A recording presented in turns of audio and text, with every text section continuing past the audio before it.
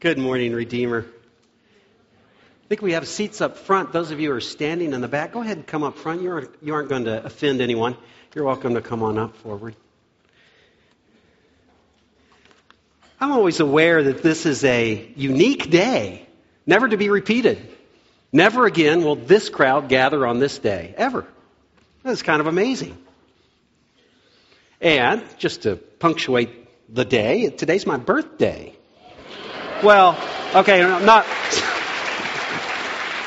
The birthdays now are not to be celebrated, actually. And it's not really my birthday, so it reminds me of a friend we had that whenever we took her to a restaurant, we would tell the servers that it was her birthday, whether it was or not, and she would get a cake. I was born February 29th. Hey, here's the good news. Here's the good news. I've only had 14 and a half birthdays. That's pretty cool.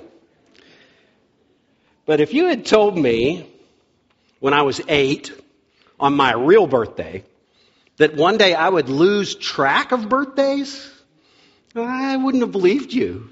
They were just too important.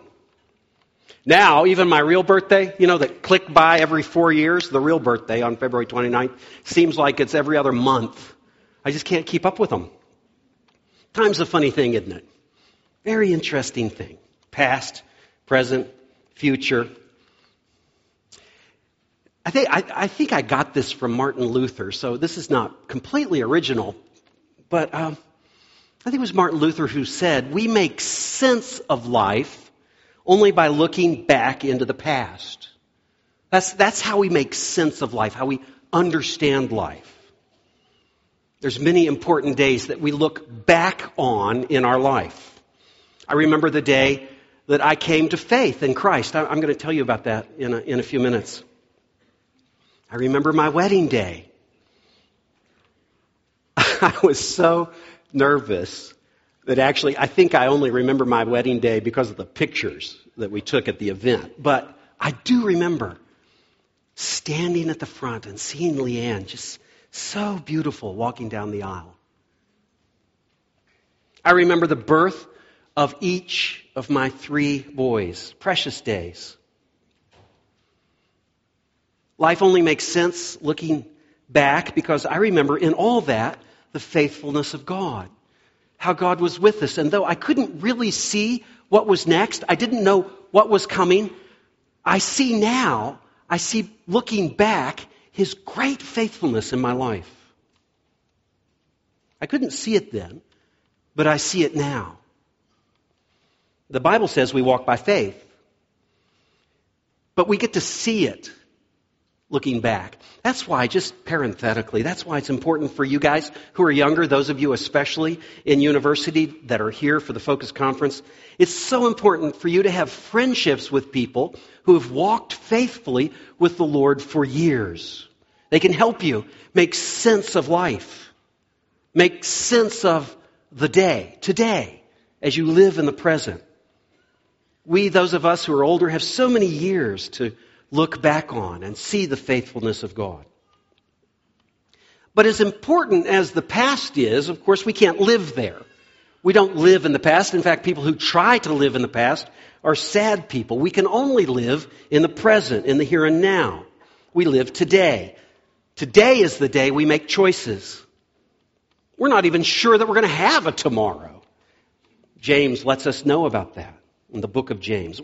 And one of the things that I've learned, of course, by living so many years and looking back at the past is that there are no guarantees about tomorrow. None.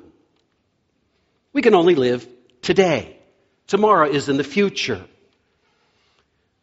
Now, the future is important too. We live with purpose and aim because of the future. We have goals because of what we think is coming or what we believe to be true about the future. I remember a number of years ago, Leanne was facing very many serious worries and anxieties in her life. And there was a threat of these anxieties just taking over her life.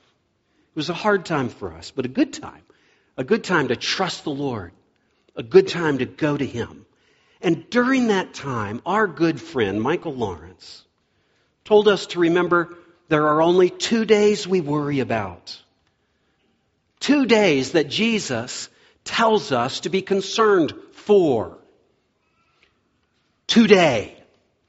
We are concerned about the day. He says, don't worry about tomorrow. You can't do anything about it anyhow. But today, think about how to live today. And the day, the second day, the day, which of course Michael meant was the day of the Lord, when he would either return and face us, or when we die and we face him. The day. It was a great reminder for us. Tremendous way to live life. Live in the day. Live in today, knowing that there are aims about the day. Well, the passage this morning is a pretty hard-hitting one. Matthew 7, verses 21 through 23. Our passage today is about the day. This is going to be one of the most important days of your life.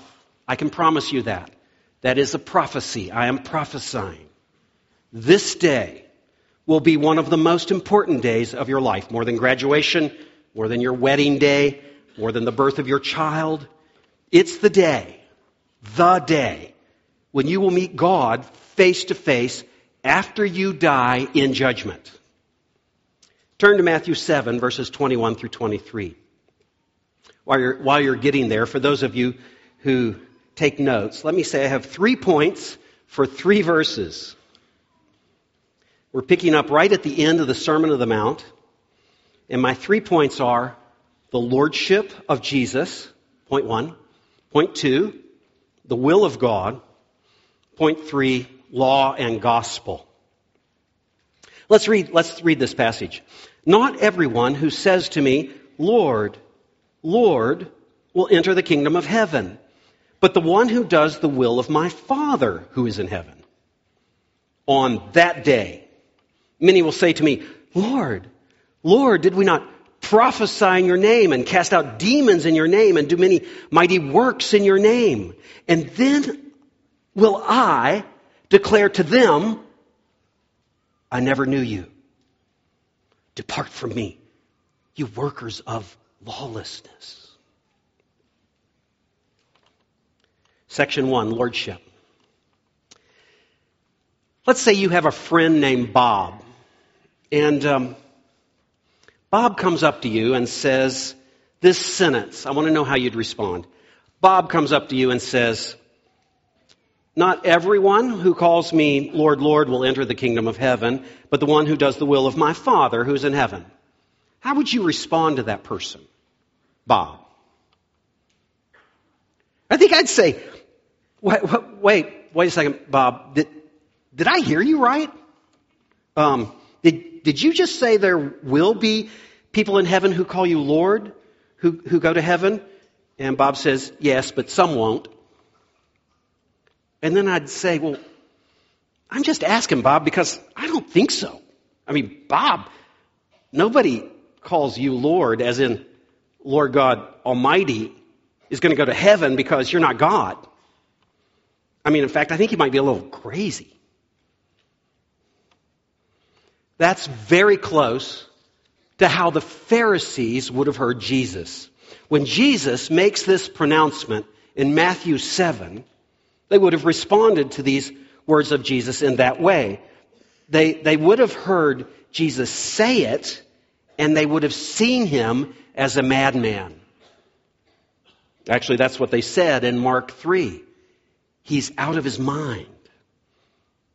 And they would have some logical reasons to do that. It's a statement from an uneducated carpenter's son. He's outside of the religious system. Who has approved this kind of statement? He's an itinerant preacher, and look at the people who are following him, unschooled, rough fishermen. Not only would they seen him as crazy, they would have called him a blasphemer too. That is, one who curses God. That's because Jesus says how people see him will have a lot to do with their eternal destiny. To the Pharisees' ears, the claim that God, moreover, was his heavenly Father, made him equal to God. Ultimately, that is why they killed him. In the book of John, chapter 5:18, for this reason they tried all the more to kill him, that is the Pharisees, not only because he was breaking the Sabbath, but that he was even calling God his own Father, making himself equal with God.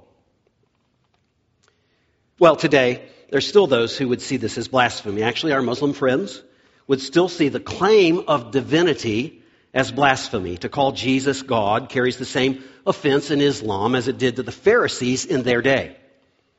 But by and large, much has changed about how we would view Jesus. That's because with 2020 hindsight, we can see what has happened to the words of Christ. For one, his promises have come true. Even in his own day, his promises came true. So he promised that he would be arrested. He promised that he would be beaten. He promised that he would be crucified. He promised that he would be put in the grave and then 3 days later risen alive. And he did. The weight and witness of history has given evidence to the words and teachings of Jesus and that they were true. Regardless of whether or not you believe Jesus' words to be true, you have to acknowledge that they are world-changing words. You have to acknowledge that the words of Jesus have had enormous impact over the ages. So he promised that the church would be worldwide. And despite reasons to believe it, it's true today. The fact is, the only reason we remember the Pharisees or the other characters of the Bible in the narrative of Christ, Pontius Pilate, Herod, Caiaphas, the only reason they are not just minor footnotes in the history of humankind is because they touched the life of Jesus. You would never remember those people. You would never remember Herod or the Pharisees or probably even Caesar Augustus. I mean, what other Caesars can you name? None of them have had a fraction of the impact that Jesus had on art or civilization or culture. Today, no longer does Jesus look like a crazed itinerant preacher making outlandish claims about what will happen one day. Millions have preached his words. Tens of thousands of seminaries and institutions of higher learning have been established to tell his story. Well, it's not just the history of Jesus in his day or the repeated history throughout the ages. It's a shared common experience that we have today. We've come to understand that those who truly know Christ have an astounding similar experience. So that when we touch the lives of other believers, we understand something that the world does not. I was recently with some church friends in Switzerland, and it was a wonderful time of fellowship about 4 weeks ago. But I had made a mistake on the scheduling and had booked my flight a day after they all left. So I thought, you know what? I'm going to go over to Zermatt, Switzerland and spend the day there. Because 40-some plus years ago, in Zermatt, Switzerland, I had come to faith in Christ. I had bowed my knee in a little greasy hotel called the Matterhorn Blick over a bar where a young man had shared the gospel with me. I'd never heard it before. And my life broke open with new life. I was born again in that one-star hotel in Zermatt, Switzerland. And I thought, I'm going to make a little pilgrimage back to Zermatt. See what it's like. See if I can find the old hotel. So I got on the train. I traveled up to Zermatt. I just got out at the station, found a little hotel, began wandering around the city to see if I could find that old place. It was, you could imagine, 40 years ago. It was wildly different. New buildings, new streets. I was a little lost, but there were some places that I knew, the old church that had been there for hundreds of years. And then, the graveyard I walked past in the little park. And there I came upon the block where the old Matterhorn Blick sat, and it had been torn down, completely gone. Not that it matters. I mean, it was more the memory of what God had done in my life so long ago. Later, a couple hours later, I went to have dinner Found a little restaurant nearby. I sat down. There was an Asian couple seated next to me, and then another Western couple on the far side. And I kind of listened in, when you're by yourself at a table, and they were kind of loud. And I figured pretty quickly, they're loud. They're Americans. I can hear them. And they were making friends with the server. And then I heard them say, "We just noticed you prayed for dinner to the couple next to us. Are you Christians?" And this sweet Asian couple kind of looked a little startled, but they looked up and they said, "We are. We're Christians. We're from Hong Kong." And they said, "We're from Canada."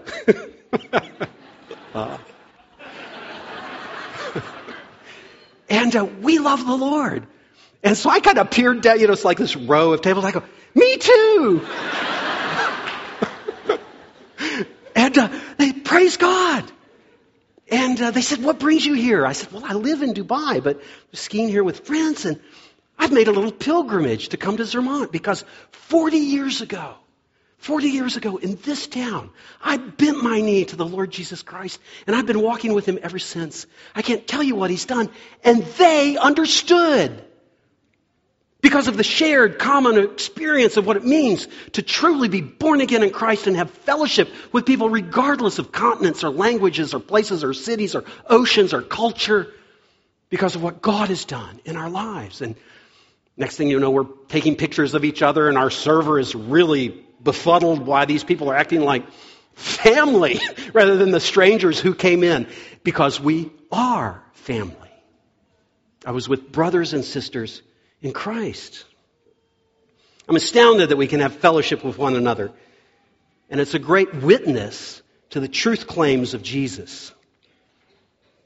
So certainly the evidence of the life of Jesus is in His day, the impact of Jesus in history, the shared experiences of those who have been born again tell us that the Pharisees were just flat wrong.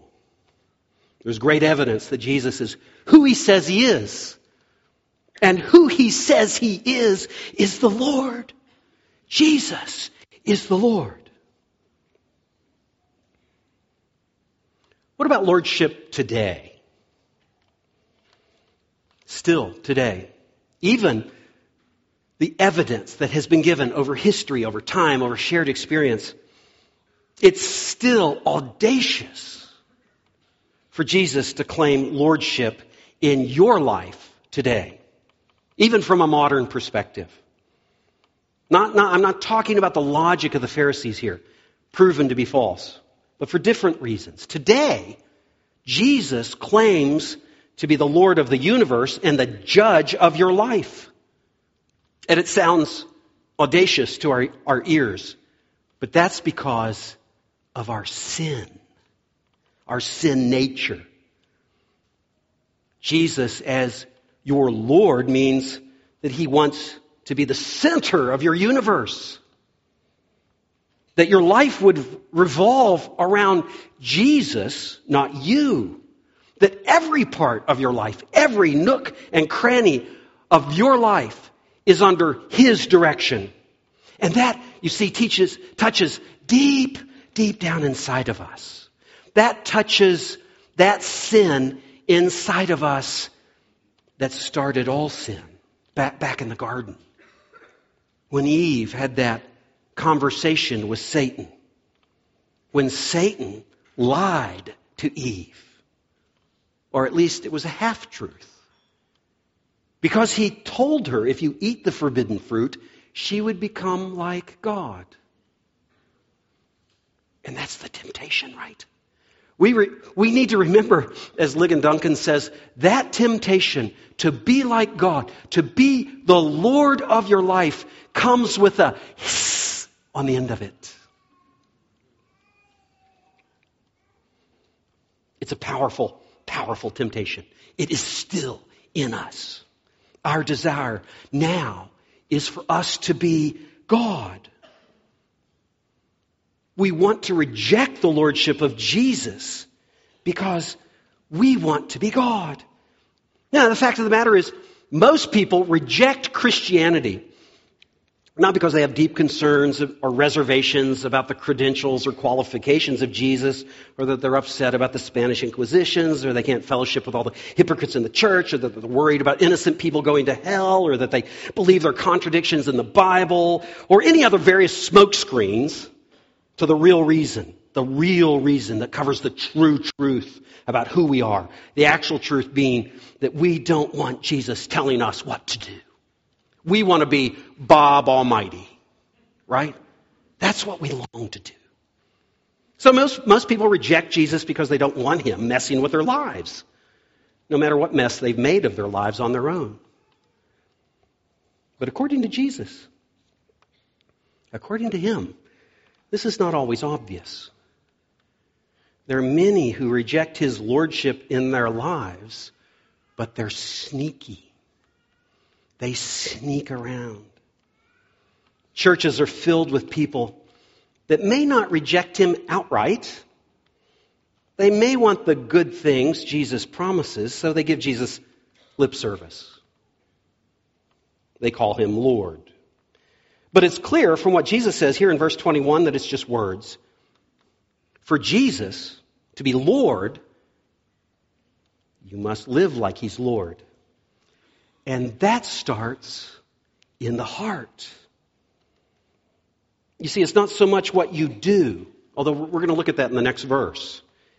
It's who you are. It has more to do with who you are. So check your heart.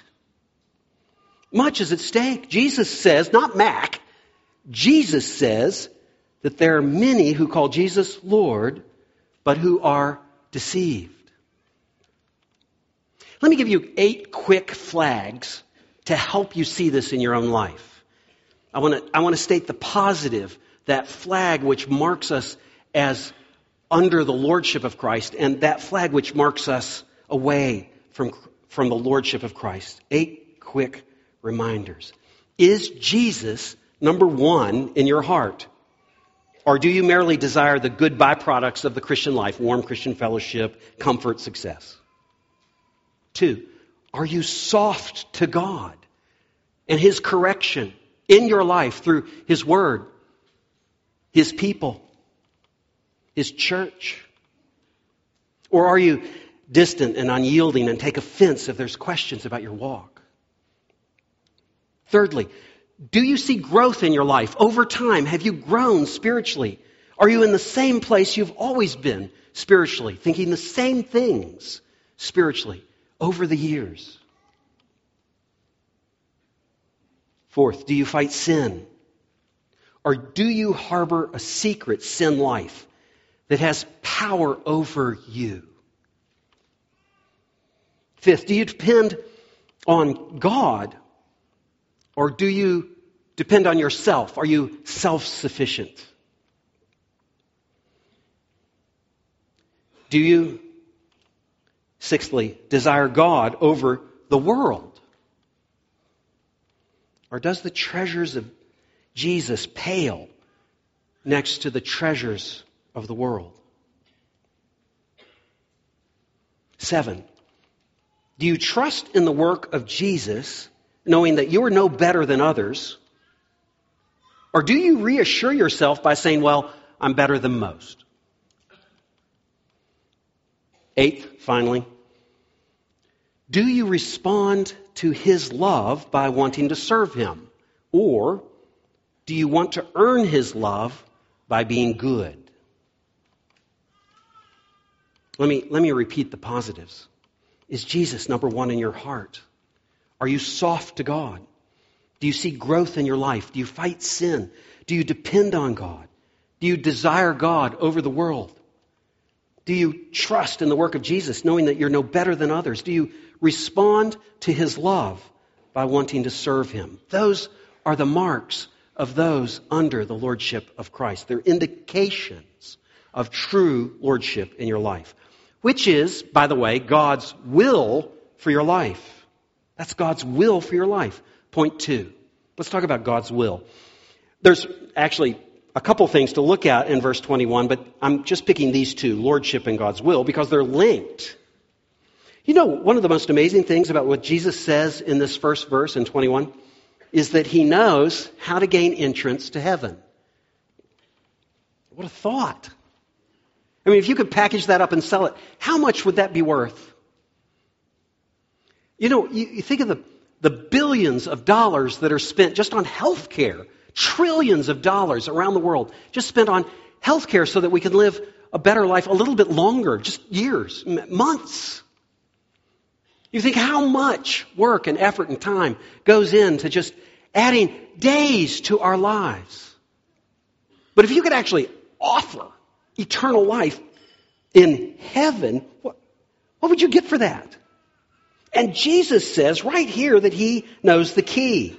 He knows how to get that. So what is the key? What is it Jesus says gets us into heaven? Well, he says it in black and white. There it is. To do the will of God. I don't know about you, but that's kind of anticlimactic for me. Everybody knows that. I mean, so what? I mean, all religions say that, right? How do you get to heaven? Do the will of God. So what's so special about it?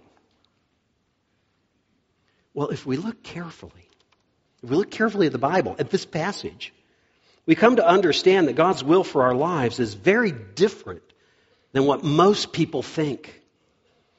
Even what most Christians think. Because the question is, do we have a biblical understanding, a Jesus-centered understanding of God's will?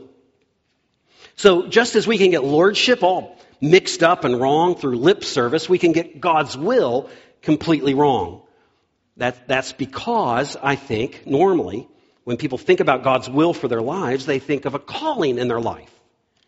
They think of what job to get, or what person they're to marry, or what school to attend, or where to live. Basically, the choices you make in life. They think of God's will in that way. And believe me, as someone who's worked with university students for 30 years now, 35 years plus, when I talk to a student about knowing God's will, there are two things on their mind. Job and marriage. Not necessarily in those order. I mean, but God's will for us is not primarily or first about what we're to do. It's about who you're to be, who you are. It's not about work you do for God, but the trajectory of your life. And if you don't get that right, you see, if you don't understand that that's first, you'll get God's will and understanding God's will all backwards in your mind. God's will for you is lordship. That's God's will for your life. That's the calling in your life, to put Jesus first. That's what Jesus is contrasting here in verse 21. Those who do not follow Jesus as Lord are not following God's will for their lives. The Bible speaks of God's will, or our calling in life, as something that's towards God. There's actually 39 references in the New Testament to the word calling, and they all have to do not about job or marriage, but about the direction to God. Not only that, the ongoing sanctification in our life, the ongoing growth in Christ in our lives is often described from God's viewpoint as a calling, as God's will.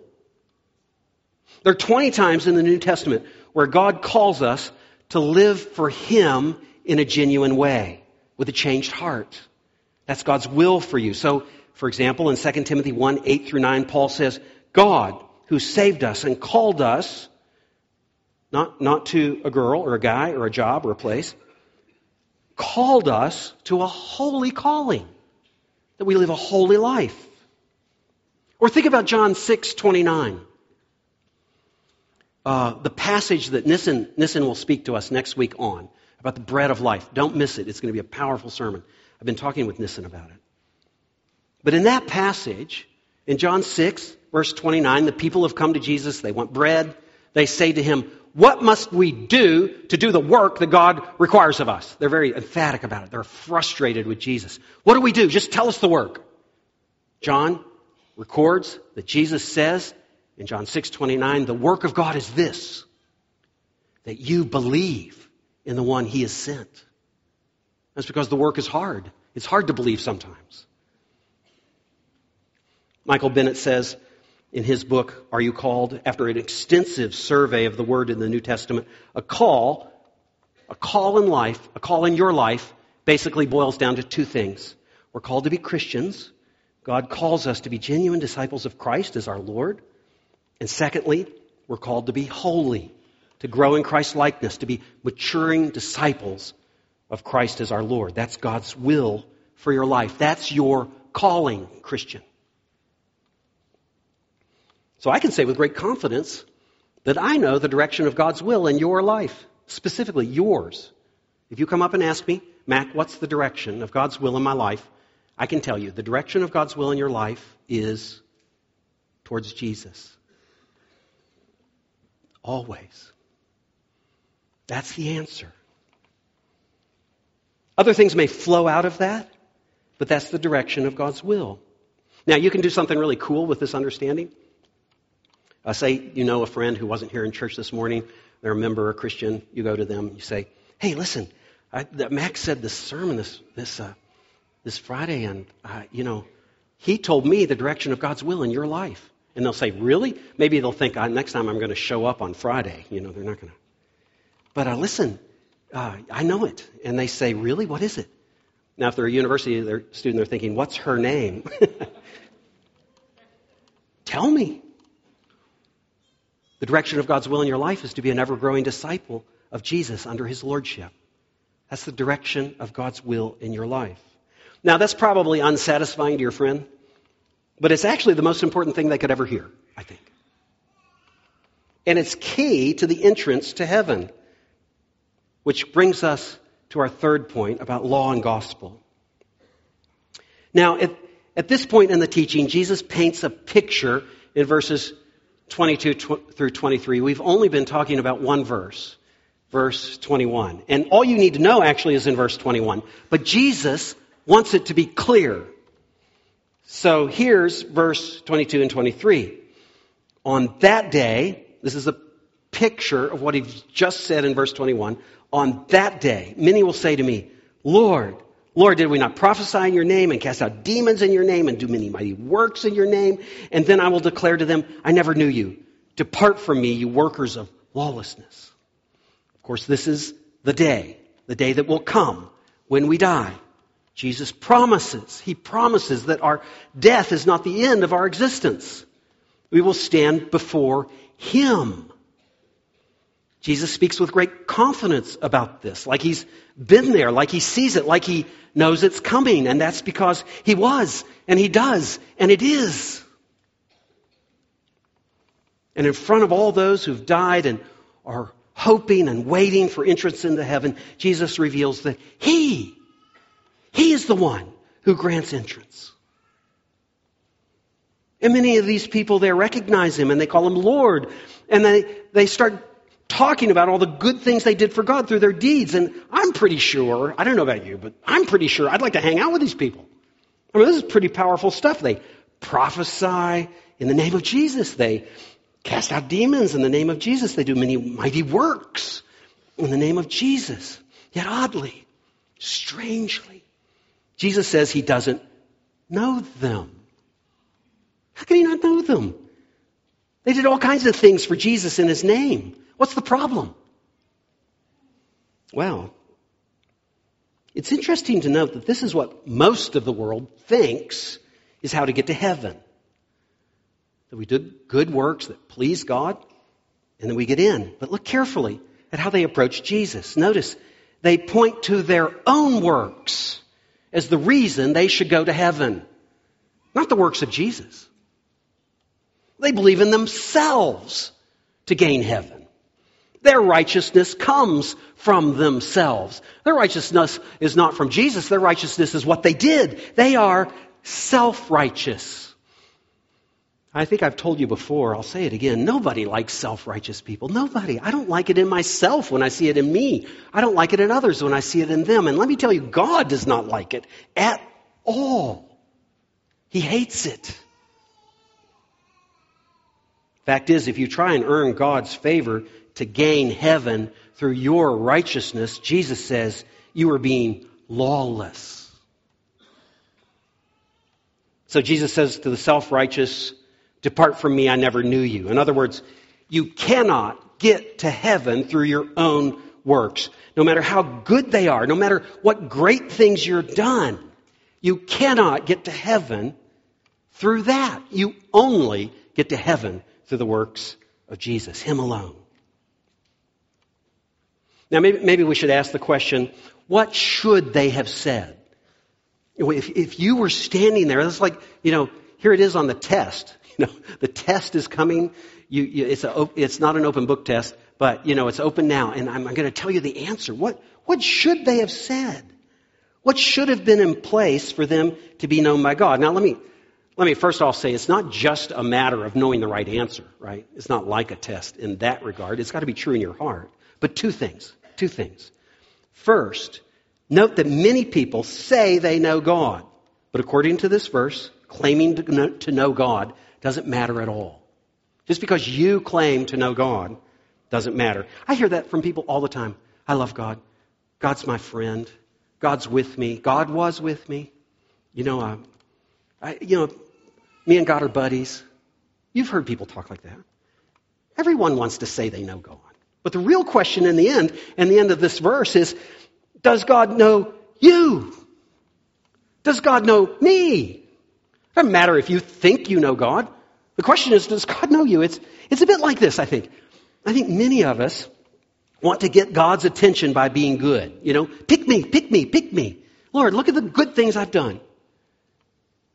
But actually, you see, we get God's attention by being humble, by bending our knee, by acknowledging that what He says about me is true. I love the quote from C.S. Lewis, who said that it's not that we're bad people coming to God to get good, we're rebels who lay down our arms. That's how we approach God, with that kind of humility. So we humble ourselves by acknowledging that we are far, far short of God's standards. Is there anything more humbling in life, or more humble in life, than seeing our sin for what it is, what it's really done to us, what it's really done to others, what it's really done to God? And taking that deep look of humility into our hearts. Like I said, humility is just acknowledging what God says about us is true. So we acknowledge our sin. We acknowledge that His word about us is true, and we beg for mercy. And then we trust Jesus as Lord, not ourselves. We trust Jesus so that we will be known by Him. That's how to avoid being a Christian in name only. If you've never done that, if you're sitting here now and you've realized, I have never humbled myself before God, I have never called out to Him as a sinner for mercy, please. No, number one, you are not a believer. Number two, you are calling on Jesus in name only if you call yourself a Christian. And number three, you can do that right now. You can humble yourself in your seat. Bow your heart to God. Secondly, you need to know this, that the Christian message is that our sins are placed on Jesus when He went to the cross. That He bore our sins, the Bible says in 2 Corinthians 5, verse 21, He who knew no sin became sin for us. When we're justified by Jesus, that is when He makes us righteous, we become one with Him. God looks on us and sees the righteousness of Jesus. We become Christ righteous, not self-righteous. That's so critical of an understanding for the true Christian. Then, after salvation, and let me say this, let's be clear about that. After salvation, works, good deeds, are done in response to the love and salvation that God has shown in our hearts. And so we don't earn God's favor through good works, but it pleases Him because we love Him. We've come to that place in life where we see what He's done. He's forgiven us as sinners. He's offered us mercy. And so then we do good works because we desire to see Him more clearly and for Him to be pleased with our lives. But we don't earn anything, you understand. We don't earn any entrance into heaven. So on the day, we say, Lord, we are sinners, saved by Your mercy and grace. You need to understand this passage. You must understand that your religious works do not get you into heaven. It is only by confessing sin, putting your life in the hands of Jesus as your Lord, that you gain access to the kingdom of God. You cannot do anything, Jesus said. He said, apart from me, you can do nothing. Not 50%, not 25%, not 10%, not 5%, not 1%. You can do nothing apart from Him. Those who are justified before God are granted entrance. I was in New Zealand last week. I was speaking to a student group down there. It was a wonderful time. I'd been speaking on a different passage, but on a similar topic on works righteousness, understanding law and gospel, making sure that it was clear to these students. There was a student sitting up here kind of to the right. She'd been passing notes back and forth to her friends, giggling, talking. I don't think she heard a thing. But when it came to question and answer, and I love question and answer, her hand went up and she said, "Are you saying Mahatma Gandhi's going to hell?" And I said, if Mahatma Gandhi did not know Jesus, and if Jesus did not know him, I'm saying he went to hell. Well, what about all his good works? I was like, I don't think she heard a word I said. So one more time. Okay, one more time. Gandhi is not or did not go to hell because he didn't do enough good works. He's going to hell because he's a sinner. The Bible says everyone has fallen short of the glory of God in the book of Romans. It's true for every person on earth. It's like trying to jump to the moon, right? I'm sure there are people that you can jump higher than. There's a lot of people you can't jump as high as. But nobody can jump to the moon. Nobody. You can't do it. That's what it's like to gain heaven. It's a gift. A gift we can't accomplish on our own. We don't earn it. We don't deserve it. All that's required of us is to humble ourselves, which is basically acknowledging that who we are is what God says we are, that we're sinners before a holy God. And repent of our pride and sin and accept the free gift of God, His salvation, and follow Him as Lord. Listen, it's shocking to think that it doesn't matter what church background you come from. It doesn't matter how you've become a member here. It doesn't matter how much you read your Bible or how many good deeds you do. It doesn't matter. What matters is this incredible truth. That on the day, Jesus will say, I know Him. Because He did the will of God, which was to repent of sin and follow Him in complete lordship. I think a number of you know that I'm friends with Wesley Career, the Kenyan marathon runner. In Kenya, we've known Wesley for years as a family friend. He's now an MP in Kenya, which is an astounding story. But when he raced in Chicago 2 years ago, we decided to go be at the race at the Chicago Marathon. 30,000 people running, 2 million people watching. It was really incredible. And the fun thing was we'd run from place to place in the race to watch Wesley and cheer him on, and Wesley did very well. He came in second in the Chicago Marathon. He got a car. He got lots of money. It was amazing. He was on TV. And so we got to kind of go with him, And so we're walking around with him. And, you come up to you come up to the security guards, hand in the chest. Excuse me, sir. A little thing in their ear. And Wesley would turn around and he'd see the security guard stopping us. And he'd go, oh, I know him. He's with me. Yeah, I'm with him.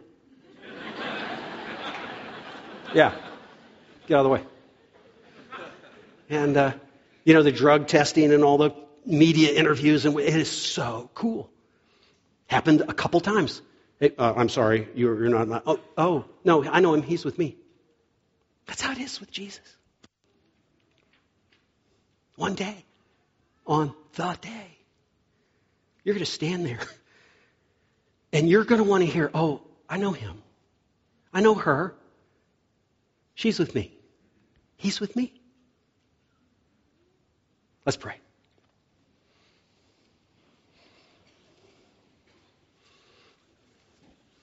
Lord God, we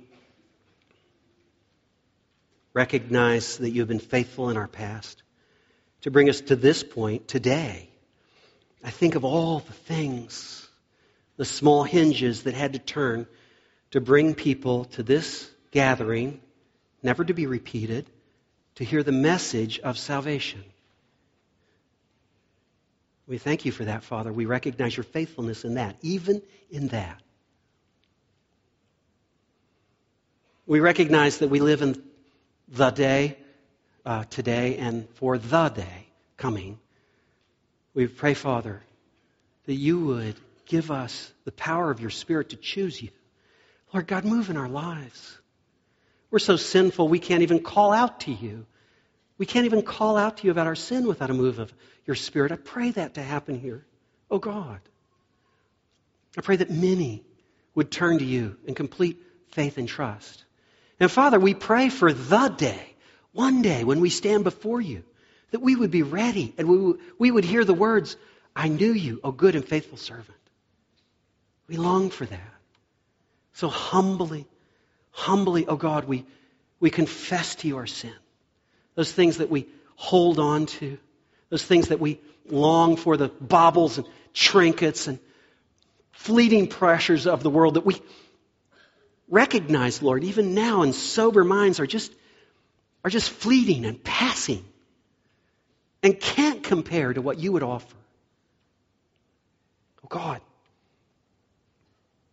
we pray that this day would be preparation for the day. We pray in Jesus' name. Amen. I mentioned earlier that my conversion was one of the most important days of my life and the days of your life. And I mentioned that the day of judgment would be one of the most important days of your life. I hope those two come together today.